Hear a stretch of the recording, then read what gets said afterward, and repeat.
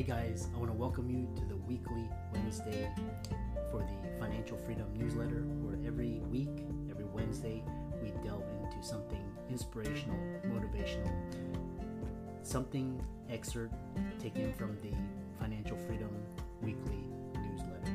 Wherever you are, if you're listening on Spotify, on iTunes, Google, be sure to click the like, subscribe, share, comment. And without ado, let's get into the show.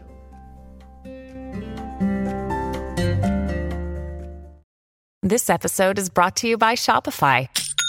Forget the frustration of picking commerce platforms when you switch your business to Shopify, the global commerce platform that supercharges your selling wherever you sell. With Shopify, you'll harness the same intuitive features, trusted apps, and powerful analytics used by the world's leading brands. Sign up today for your $1 per month trial period at shopify.com/tech, all lowercase. That's shopify.com/tech.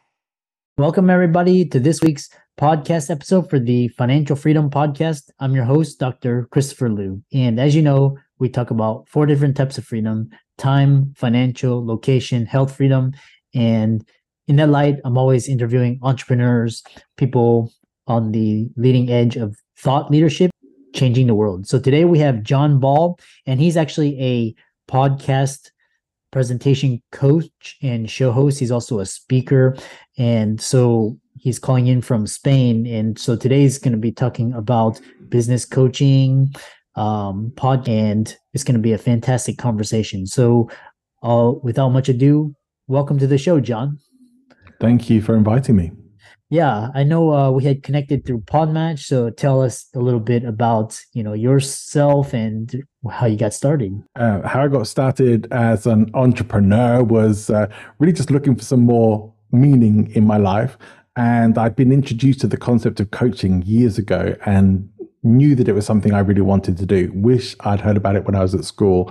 And I started studying. I certified as a coach and started working with people. Things just snowballed from there. So everything started once I got into coaching. I started working for some personal development companies. Some of them I still work for. And beyond that, I started getting into things like podcasting and a whole bunch of other stuff as well. But it all started with somebody planting the seeds and inspiring me to get into coaching. Excellent.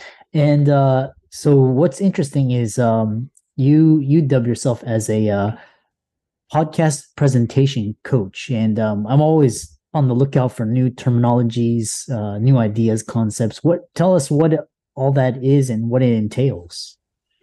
My goal really in what I do is to help people be able to go on podcasts as guests and even as hosts as well, and be able to be clear, concise, confident, and charismatic when they're delivering whoever the audience is that they're in front of, as they would want to be with public speaking, that have the same kind of effects in podcasting. Very often people are giving glib answers to things, or the same answers over and over again, and the energy isn't there, the excitement isn't there. It's just kind of feels like a chat that isn't that interesting to listen into. So I want to help people be able to turn that around to be someone that people want to listen to and be able to maximize the opportunities that come, especially through podcasting as a guest and as a host. So tell us,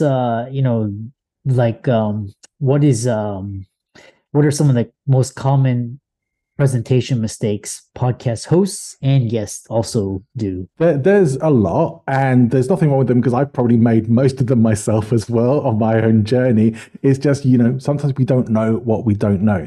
One of the biggest things is being a little bit self-indulgent, taking too long to get to the meat of things and really just sort of diving into it. And very often, the podcast shows will often start with the question of, tell us a bit about yourself. Now, for some people, that's going to be a fairly concise answer. They've already practiced it. They're going to give you a bit of an elevator pitch. But for some people, that's going to be their whole life story. And it's going to be a big, long, drawn out thing that you're going to be tuning out from. And this is what you have to remember. Your podcast audience is not invested in you yet, especially at the start of the show. So if they're already getting bored you're going to start looking, well, maybe there's another episode I can listen to or someone else's podcast. That is the last thing that you want. And it's the last thing you want as a host as well, is to be listening to somebody droning on and not paying attention. So that's a big one. So that's probably one of the things I hear in podcasts over and over again. I've done it myself, so I know that this is an easy mistake to make. Yeah, it's so do you think basically charisma, being in front of the camera, being naturally, can someone learn that, or is it something that can be honed? It can absolutely be learned, and it's something that it only really is going to come with practice and experience, and potentially, if you want to speed up that journey with some coaching and guidance. But absolutely, it can be learned. You might come across as the least charismatic person right now, and that can all be changed just by choosing to make the effort. I've worked with in years with the Toastmasters organization, the public speaking group as well, and certainly seen people blossom and flower into some charisma there as they start to develop their confidence. Like, there's a whole bunch of things that really come into what charisma is, and they can be developed, but they can also be sped up as well along that journey. And not to turn everyone into like narcissists or anything like that, but to really just be more engaging, more energetic, more alive when you're in conversation with somebody else. Yeah. One thing is what was interesting is you talk about narcissist, and what's this narcissistic term gets thrown around a lot, but you talk about charisma for are you saying that non-narcissists are not naturally charismatic? The reason I say that is because charisma is a trait that is often associated with narcissism. and so the two things are not completely unrelated. If you only have to look at things like cult leaders, for example, to sort of see whether it's a religious cult, political cult, or any other kind of cult. The leaders tend to be very charismatic people. In fact, if they weren't, people wouldn't really follow them. And there's a huge amount of narcissism that goes with that, as well as a whole bunch of stuff that we're not going to get into here. But it's just one of those qualities that tends to be associated with that kind of thing. But it doesn't have to be. We all have the ability to have some charisma. And if you're going to be putting yourself out into the world in video or audio or any format where you're being interviewed or presenting yourself, even as a public speaker, it's essential that you come across with some character, some charisma, some energy in what you do. And that's what a lot of people are lacking. Yeah, it's quite, it's basically like, it's a tool, right? So tools can be used for good, can be bad. Absolutely. Yeah. Go ahead. Yeah, I was going to say, I studied neurolinguistic programming and hypnosis and those kinds of things. And again, those are things that, it's harder, I think, to use them for nefarious purposes, but people do. There are people out there teaching some stuff that I find a bit sleazy with relations to using NLP and hypnosis techniques to get bed as many people as they can in as short a time as possible, or that kind of thing. It's like, okay, maybe for them there's no ethical issue there. For me, I don't like that, and I think it's a misuse of those kinds of tools.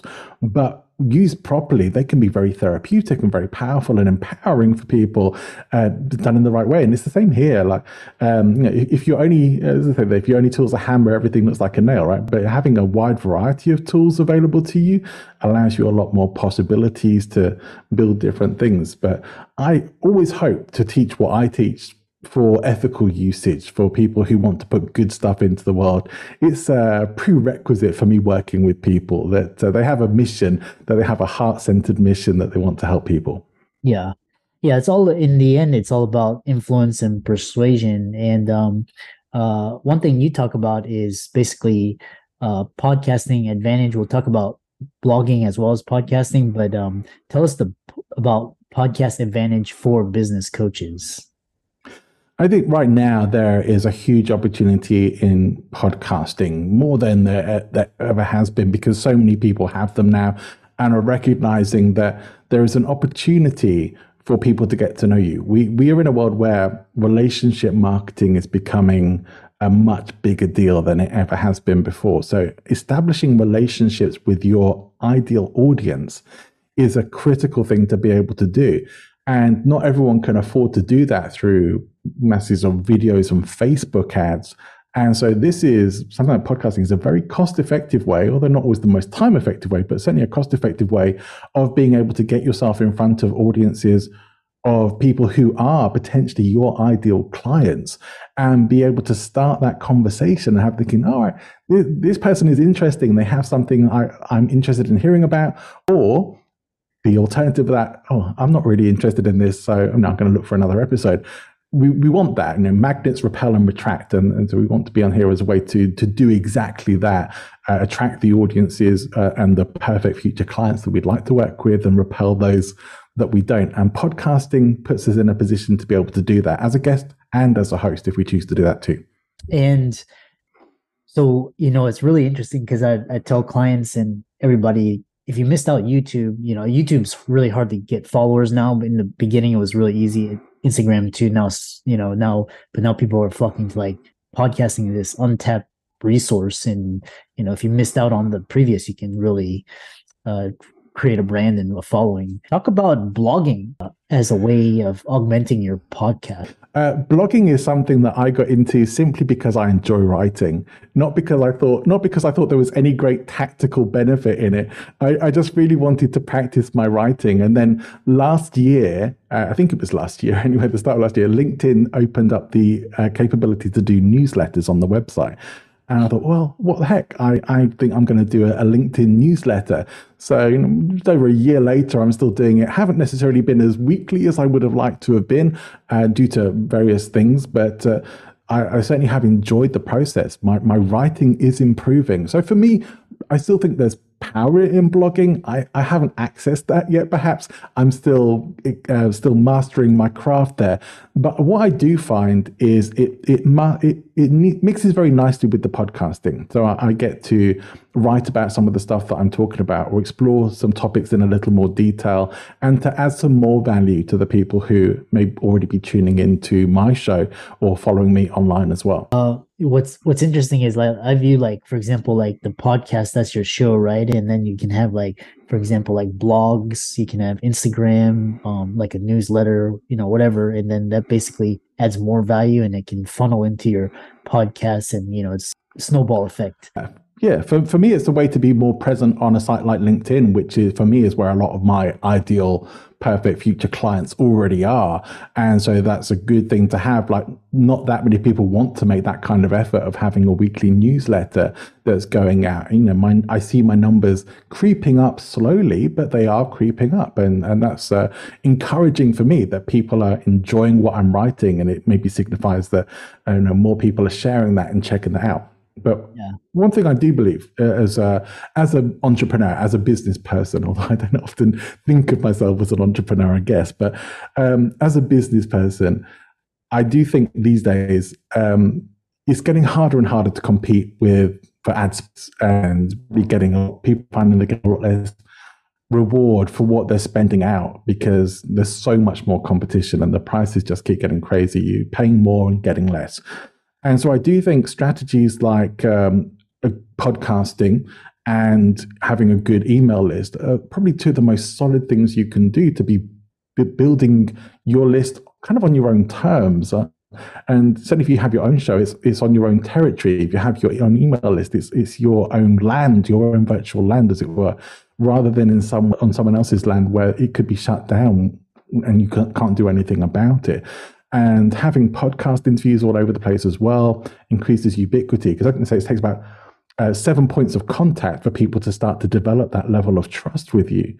And so if they come into contact with you on several different podcasts, they're going to think, oh, this person's getting interviewed a lot. They're around. They're talking about some stuff that is interesting to hear about. I think this is where I think is the biggest opportunity for people right now. You don't have to be on that social media hustle. You don't have to be creating content all the time, paying a fortune on ads. You can have other people promoting you and your talking points and your content, introducing you to their audiences, and build up an email list where you do that. This is one of the most valuable things that you can have as a business owner, as an entrepreneur. Yeah, and like you were mentioning LinkedIn, really untapped resource. Everybody's talking about Instagram and TikTok. LinkedIn is the world where all the professionals and business owners, creators come. So it's really untapped. So these are very fascinating topics. One thing is, if you were had to, do it over again, would you start as being a guest or a host? That's a great question. I'm happy you asked that. It's the advice that I give, and I have been getting some pushback from a few people recently. So I'm looking forward to having a few chats about this with some people who disagree with me. But I do now think it's far better to start out as a guest than a host. It's much less work. You can figure out your messaging. Like one of the things that I have benefited from personally as being a guest is getting to get much clearer, much more concise about my message, about what I'm about, and about making sure that that's actually connecting with people in the right way. So I say certainly some of my earlier podcast appearances, that's very mixed up and it's not very clear. And so I had to do that. So I've made a lot of mistakes along this way, but I still think guesting is a great way to do that, a great way to discover whether you like podcasting or not, because podcasting, having your own show, it does require some work. It does require some significant commitment. I'm not saying podcast guesting doesn't if you're doing it right, but far less. It's far less of a commitment, and you're not necessarily so responsible for promoting those appearances then, and having to do all the work, or doing all the editing and promotion yourself, or hiring other people to do that, however you tend to choose to go about it. So I think it's a much easier path to take and get in front of those audiences and start networking in the world of podcasting as well, and get advice from podcasters if you are looking to start your own show. Yeah. And, people, you talked about advice. If there were anything that you could do differently now, what would you do differently, or what would you recommend? Oh boy, I guess we all think about those times. If we could go back in time and change things, what would we do differently? My general answer is I wouldn't change a thing. I mean, there were things I would like to be different, but I actually wouldn't change a thing in my path. But if I was looking to go back and make some big improvement, it would really just be to go back and around 2012 when I first did a podcast and tell myself to stick with it instead of giving up after 6 episodes. That would be the big thing I would like to do. Yeah, stick with it. I think the first year or so is just kind of a hobby, and now it's because it starts to build momentum. It's a very interesting conversation. How do people follow you, check out your podcast, website, social media, etc.? My podcast is called Podfluent, so it's very easy to find, like podcast and influence. Podfluence is a portmanteau. Search for that on LinkedIn as well. You'll find me there too. You'll find the Podfluence weekly newsletter. That's a good way to find me, because there are a lot of John Balls in the world. So it's hard to search for me. It's hard to search for me by name. But if you search for Podfluence or Podfluence Weekly on LinkedIn, that's a great place to connect with me. I hang out there a lot. I'm also on Twitter a lot, but LinkedIn is the very place. And if you want to listen to the podcast, it's on all the major podcast networks. And for all the listeners out there, be sure to check out John's resources. They'll be in the links and show notes. Check him out on LinkedIn and Twitter. His podcast is titled Podfluence. It's got over 100 episodes. And with that, thanks so much for coming onto the podcast. And what a great, fantastic discussion. It's been a pleasure. Thank you. Another day is here, and you're ready for it. What to wear? Check. Breakfast, lunch, and dinner? Check. Planning for what's next and how to save for it? That's where Bank of America can help. For your financial to-dos, Bank of America has experts ready to help get you closer to your goals. Get started at one of our local financial centers or 24/7 in our mobile banking app. Find a location near you at bankofamerica.com/talktous. What would you like the power to do? Mobile banking requires downloading the app and is only available for select devices. Message and data rates may apply. Bank of America N.A., member FDIC.